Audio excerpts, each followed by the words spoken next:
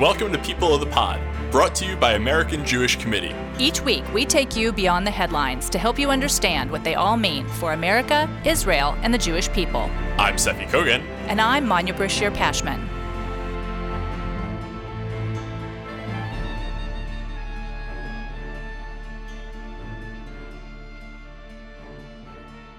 Famously, Israeli Memorial Day runs right into Israeli Independence Day, creating an intense 48-hour period of mourning and reflection and civic pride and unbridled joy.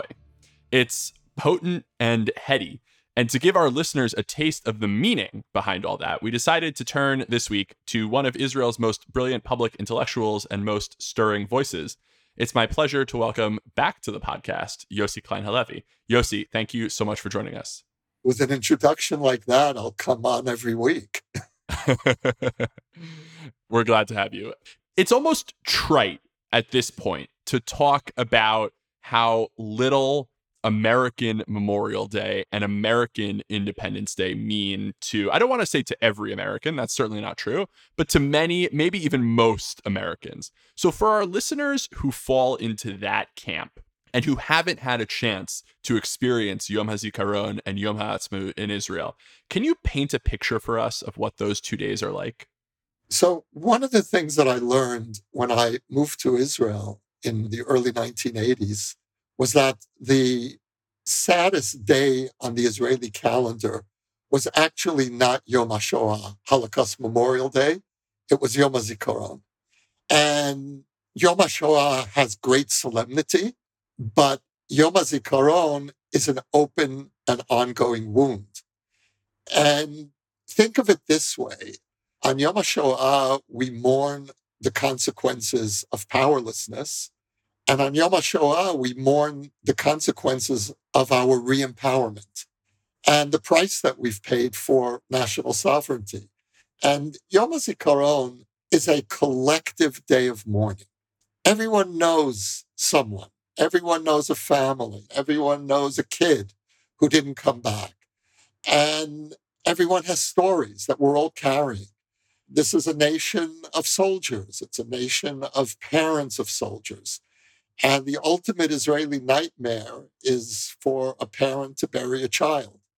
And so even if you personally have fortunately not experienced that, that's the deep fear that you've lived with. And so there really is a sense on Memorial Day that it's not just someone else, it's all of us. And one of the really powerful ways in which Yom HaZikaron is played out is that there's no patriotic or nationalist bombast. It's not a day for big slogans, for politicians to give fiery speeches. It's a very quiet day. It's an inward day. It's a day for the families. They take front and center. And the programs that we have on TV, they're really extraordinary. You'll have one short documentary after another, running for hours throughout the day and night, telling stories, who these kids were. And one of the really touching ways in which the society remembers its soldiers is that we turn our fallen soldiers back into children. And we remember them as children. We remember them as high school students. The films speak about who they were before they went into the army, who they might have been had they survived the army. And so there really is this sense of grieving in the most intimate way possible on the one hand, and yet, and this is the great paradox, the beautiful paradox, it's taking place within a collective framework. One thing that I think about a lot, I think a lot about the Jewish calendar as a, religious Jew. I'm thinking about kind of, what holiday is next and that kind of thing. And it occurs to me that 80 years ago, which is really just a heartbeat in the history of our people, the Jewish calendar between Pesach and Shavuot was basically empty. And now there's Yom HaShoah, which you mentioned. There's Yom HaZikaron. There's Yom HaAtzmaut. There's Yom Yerushalayim, which marks the reunification of Jerusalem in 1967. The springtime has been totally remade around the events of the 20th century. How significant is that in the long sweep of Jewish history? Well, it's interesting when you were speaking and talking about the stretch between Pesach and Shavuot. My instinctive response to that was as a son of Hungarian Jews, because that period, literally those 2 months, were the time of the deportation of the Jews of Transylvania. Hundreds of thousands of Jews were transported to Auschwitz. So this is our period. This is a very fraught period for those families who had that particular experience. But taking it in the broader view, as you're framing it, these are the holidays of what Rabbi Yitz Greenberg called the third era of Jewish history. The third era begins with the Holocaust, the creation of Israel. I would add the end of the exile or the transformation of exile into diaspora, which is also a crucial component of the third era, the re-empowerment of the Jewish people. These are all the great achievements of the third era. And this is the time period when we try in various ways, secular ways, and those of us who are religious relate to this in a more, I'd say, traditionally religious lens. But this is really the period where we try to make sense of the extraordinary transformation of Jewish life over the last 75 years. And if you think about it, any one of those transformations, any one of those events would have been enough to change Jewish life for centuries to come. The Holocaust, the end of exile, and the emergence of Jewish sovereignty, the emergence of free and secure diasporas, any one of these events would have been transformative. And they all happened, they converged at more or less the same time. And so what we try to do each year is unpack it. And the wisdom of the Israeli calendar is to entwine these events and yet give each of these events their own space. And so I don't think we really know yet how we're going to be observing these events. We've taken the first steps in commemoration, but for example, the religious dimension of all three of these events are still very much in their infancy. And we are going to need, as a people for whom religion is so central to our identity, we're going to need a deeper religious component for expressing these transformations. But certainly what we have now and what we've been given through the secular state of Israel is the infrastructure, the beginnings, the foundation of what the spring days of the third era holidays, how they will be commemorated in the future, really remains an open question. Your most recent book, Letters to My Palestinian Neighbor, in that book, you poignantly try to explain what you, an American-born Jew, and more broadly, what the Jewish people are doing in Israel to the Palestinian who, lives over the next hill from you. Since we're thinking about memorials, I wanted to ask, it came into my mind, what do you think of the joint memorials that some in the peace camp have kind of organized for years now that are for both Israelis and Palestinians who have lost loved ones in the conflict? Does it cross a line? Does it transgress something kind of sacrosanct about Yom HaZikaron? Is it even holier and more appropriate? I mean, what would you say about it? I'm actually friendly with the Palestinian who initiated that program, and I have a great deal of respect for him. I personally would not participate for several reasons. One is this day belongs to us. This is the day when the people of Israel communes with its losses. It's not a time for a political statement. And it's certainly not a time to, frankly, compare a fallen Israeli soldier to someone who may have killed him. I'm not ready. I'm not ready emotionally. We're still in this war. And I certainly can't expect a family that has experienced the worst to agree to turn the sacredness of this day for them as a family, for us as a people, into that kind of a blurring of the line. It's premature at best. I don't know if we'll ever be able to do that. I think that there certainly is space for us all to come together to grieve for what this conflict has done to us in each side in a very different way. But to equate Israelis who fell in defense of the country with some of our worst enemies, people who have murdered children. You think of the massacres that terrorists have conducted over the years. It's unthinkable. And so I think that the joint memorial is well-intentioned and very poorly conceived. While we're on the topic of Arabs whose future are bound up with that of Israel, I want to pivot a little bit to current events. There has been this very interesting kind of drama playing out in Israeli politics where this one Arab party, Ram, led by a man named Mansour Abbas, is basically saying, like, we want to play ball. We are interested in being a part of the Israeli political scene. We don't want to sit kind of on the side as spectators anymore. We want to be a part of the wheeling and dealing and see what we can get for our people in the bargain. And there are still obstacles to that. You know, it's not this kind of smoothly functioning system, but you're someone who speaks so eloquently about kind of the different tribes that exist in Israel. And I'm wondering, you know, do you see this as almost a new era of Israeli politics? Tell us more about that. It's a turning point. And the fact that it was Netanyahu who only a few years ago was actively delegitimizing Arab participation in the political system, who now, for his own purely cynical reasons, shameless reasons, is reaching out not just to an Arab party, but to an Islamist party with roots in the Muslim Brotherhood, and that most of the right is going along.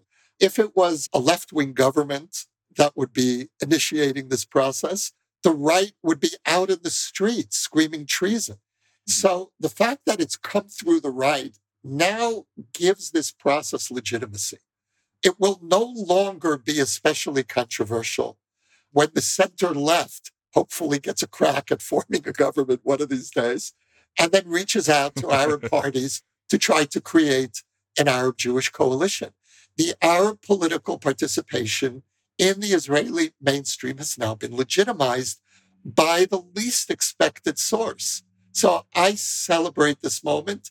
I think it is by far the most significant development politically of this very sorry 2-year stretch of one deadlocked election after another.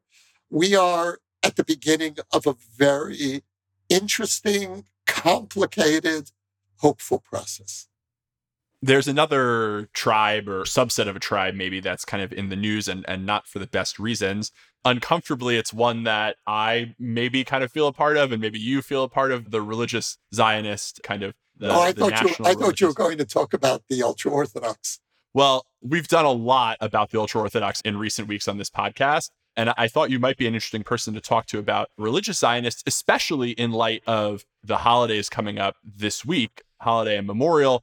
What do these days, these national days, mean to someone who is both a Jewish nationalist and sees the hand of God in Israel's history and present? And then, you know, also, how does that admix with some of these challenges that we talked about with Arabs? Well, I'll speak personally. I'm religious. I'm a Zionist. I don't call myself a religious Zionist because that's a very specific identity that has a lot of political baggage and cultural baggage. It places you within a certain box in Israeli society. And I remember having a conversation once with a neighbor of mine. It was before an election, and he said, well, you have an easy time of it. You know who you're voting for. I said, really? Who am I voting for? And he said, well, you vote for the national religious camp because I wear a knitted kippah, which is the emblem of the national religious. But I wear a knitted kippah because I wear a kippah, and I happen to like a knitted kippah. It has no political or cultural significance. It has a great deal of religious significance for me personally, but it is not my membership card in the religious Zionist world. I have a hard critique of the religious Zionist camp, and that critique, if anything, has gotten harder and tougher in the last while, especially with the way in which the national religious camp, or part of the national religious camp, has allowed itself to be the means through which the far right and racist Kahanist faction has entered the Knesset. That is a historic scandal for the religious Zionist camp. But to get back to your question, now that you've let me vent. But it's cathartic for me as well. Believe me, I feel a lot of the same feelings that you just put out there. This, for me, is a very complicated religious time. Let's start with the Holocaust, if we want to really make life difficult for ourselves as religious Jews. What do you do with that? What do you do with the Holocaust? Now, for me, it's a very long conversation. I'm actually writing a book about it now. But if I could sum up really in one or two lines, I see in the Holocaust, certainly in the Holocaust, coupled with the re-empowerment of the Jewish people, the restoration of sovereignty, the ingathering, I see these two events as mirror images of each other. I'm very wary of linking the Holocaust with the creation of Israel politically, because that has all kinds of undesirable consequences where we undermine our legitimate historical claim and put the existence of Israel, tie the existence of Israel only to the need for refuge and safety. And I think that we are back in this land, not primarily because we needed safety, but because we're home.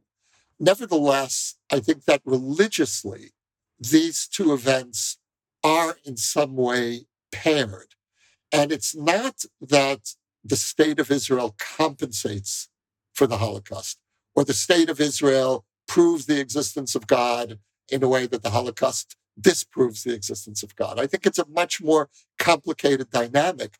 But what the existence of Israel told many Jews, and certainly for my father, after the war, my father really left religion completely. And part of his return to religion was the re-empowerment of the Jewish people. And again, it's not that it answered all the questions. The questions of the Holocaust remain. Those questions stand.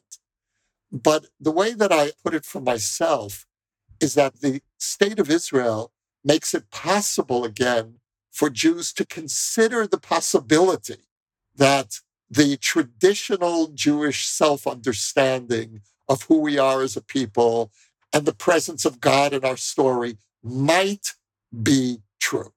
And Israel allows us to consider the possibility of faith after the Holocaust. And if you frame it in that more delicate and tentative way, it doesn't have that kind of nationalist bombast, which you often hear in certain religious Zionist circles. I mean, I've heard, for example, people say that the Holocaust happened because the Jews in Europe didn't respond to the call of Zionism and move here. Now, that may be technically why the Holocaust happened to the extent that it did.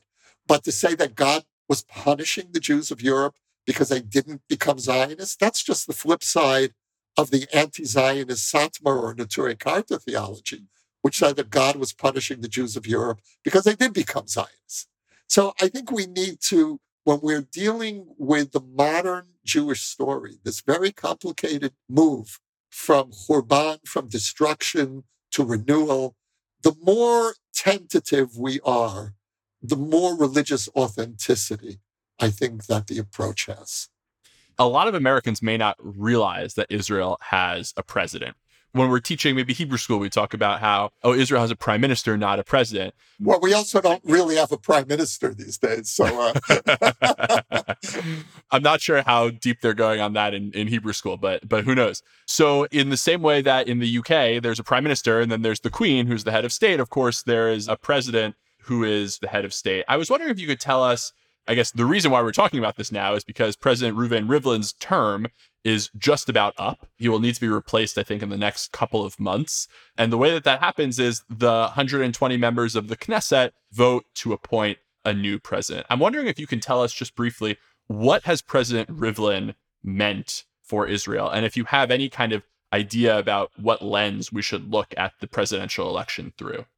There's an ongoing argument, which I'm ambivalent about whether Rivlin could have done more to help us navigate these last 2 years of political instability. Now, it's true that the presidency in Israel is a largely symbolic position, but it does carry a certain amount of moral weight. Rivlin has used that moral weight to raise the issues of schism in Israeli society. He famously identified, he mapped out 4 basic tribes, as we call them here, and reached out to these tribes to try to figure out ways in which we can create a more cohesive Israeli identity. So socially, I think Rivlin has been a healer. He's been a very positive force, especially toward the Arab Israeli community. And the fact that Rivlin comes from the Likud and is quite hawkish politically, and yet placed the integration of Arabs into Israeli society at the top of his mandate was significant for Israeli society. The question of whether he should have been taking a more active role in, for example, raising the question of whether a politician who is on trial for 3 acts on 3 charges of corruption should be prime minister at all. I would have liked to have heard a moral voice coming from the president's house on that issue in particular. He obviously felt constrained by the symbolic limitations of the position. There's a question there of whether Rivlin could have done more to morally redefine that role. And just because I know you're always thinking about these kinds of things, I want to end on a fun one. What's the most important story from Israeli history that Americans don't know? I'm going to take it back to the pre-state. And I mentioned earlier that I'm working on a book. The book's about the meaning of Jewish survival. And it begins in the displaced persons camps of Germany and Austria in 1945-46. And it is a nearly completely forgotten period of Jewish history, of Zionist history, not only for American Jews, by the way, I think for Israelis as well. Israelis will remember the DP camps in Cyprus, where the Holocaust survivors who were running the British blockade were sent to when their ships were intercepted by the British Navy. But the reason that I'm mentioning the DP camps in Germany is because something extraordinary happened there. And I've been reading books that are mostly written by academics, which is another way of saying nobody reads these books except specialists. And they're fantastic. The stories that they tell of the rebirth of organized Jewish life. The DP camps were the first post-Holocaust societies. This is where the Holocaust was first integrated into Jewish identity in a public communal way. And what is so extraordinary about the DP camps is the way that Zionism became the prevailing culture. Now, bear in mind that Zionism in Eastern Europe was not the majority ideology before the Holocaust. But in the DP camp, Zionism became more or less the uncontested ideology. It was the consensus. And you read these stories of how these young people came to life again, how they rediscovered their vitality through involvement with Zionism, through the dream of returning to Israel, even if many of them ended up going to other places. My father ended up in America. But Zionism was the transformative experience in his transition back to normal life. And you see it in the DP camps. And it is one of the most powerful and inspiring Jewish stories, I think, in our 4,000 years. The kinds of communities that we created in Germany. Can you imagine living in Bergen-Belsen after the war and creating a living, thriving, creative Jewish community? And so this is a period of Jewish history that I'm very keen on helping us rediscover, because I think in a way it's a missing link that explains how we got from the lowest point in our history, which is Yom HaShoah that we observed last week, to how we reached the peak point in our history, which we're going to be observing this week on Yom Ha'atzmaut. Personally, I can't wait to purchase that book. If our listeners are interested in finding any of your books, including the award-winning like Dreamers and the aforementioned Letters to My Palestinian Neighbor, they can do so wherever books are sold. Yossi, thank you so much again for joining us, and enjoy this meaningful week. Thanks so much for having me, Seffi. It's always great talking with you.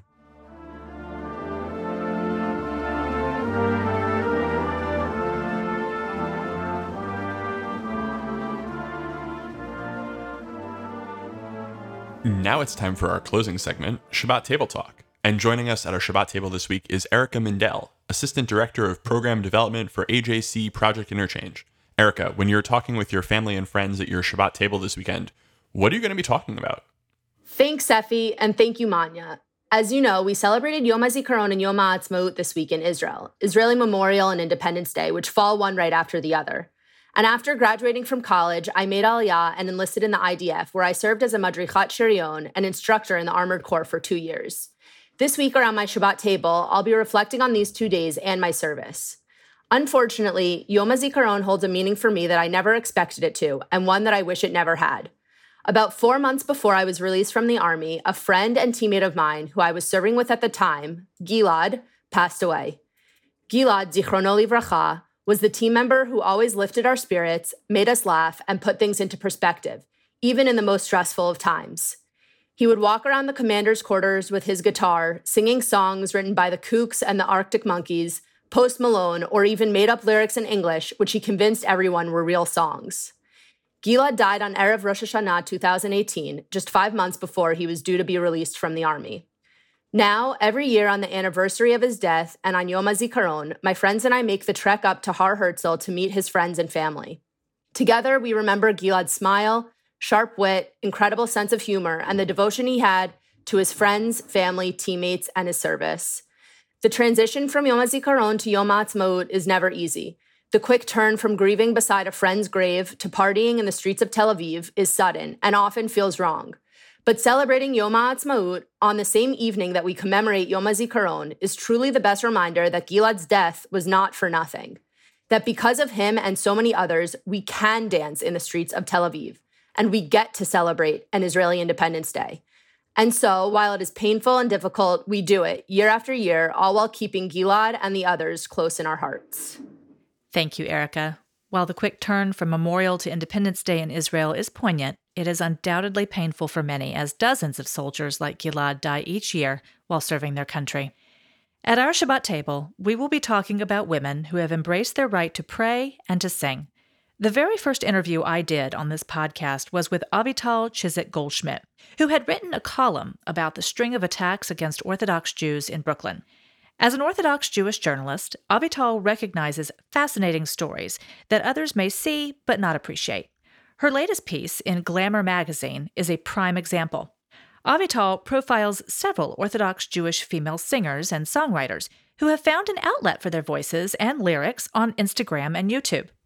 These women have all the talent of Taylor Swift, but are constrained by the traditional laws of modesty that forbid men from hearing female singing, or Kol Isha, which translates to the voice of a woman. But these women have found creative workarounds. Some, like Devorah Schwartz, have curated online communities of nearly 20,000 fans.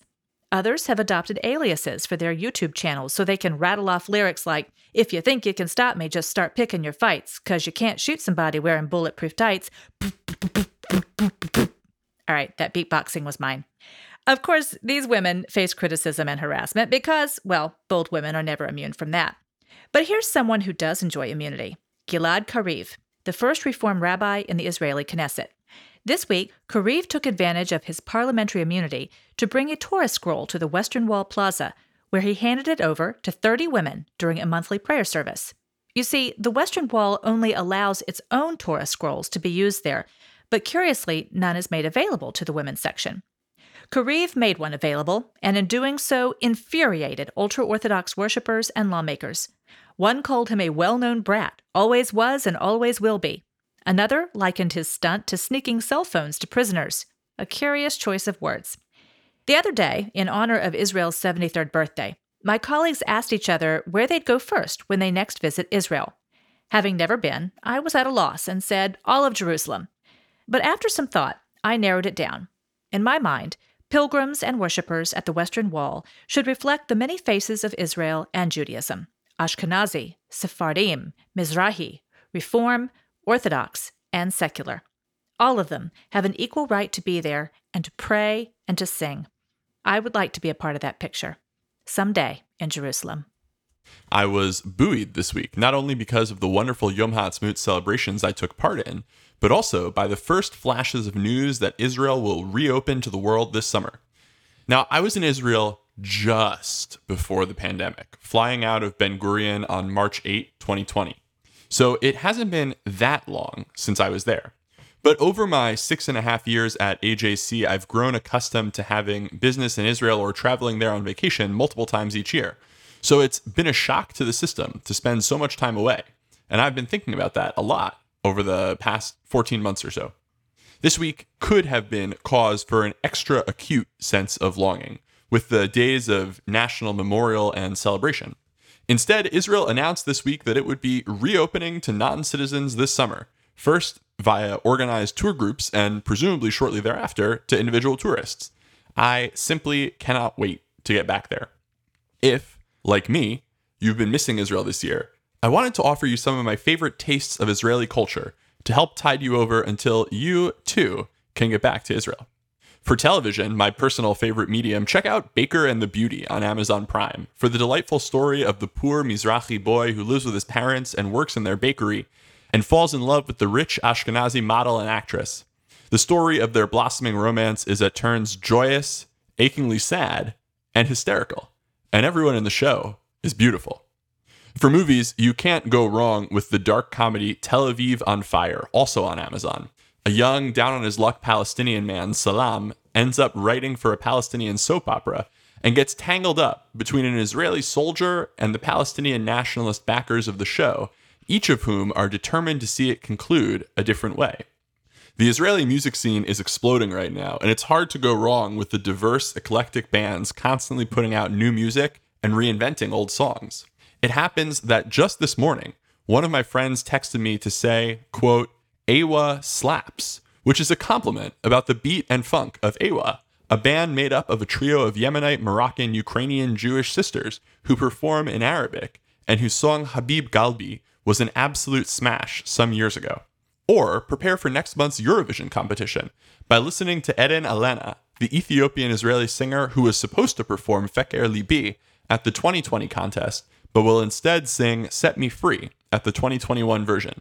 Now that all barely scratches the surface on TV, movies, and music, and I'm all out of time to talk about books and the highest form of art, podcasts.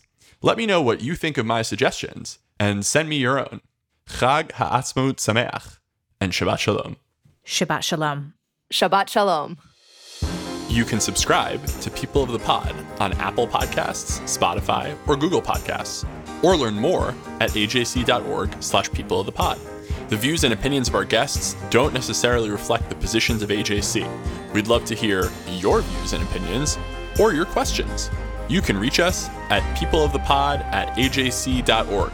If you've enjoyed this episode, please be sure to tell your friends, tag us on social media with #PeopleOfThePod, and hop onto Apple Podcasts to rate us and write a review to help more listeners find us. Thank you for listening. This episode is brought to you by AJC. Our producers are Kukong Do and Atara Lakritz. Our sound engineer is TK Broderick. Tune in next week for another episode of People of the Pod.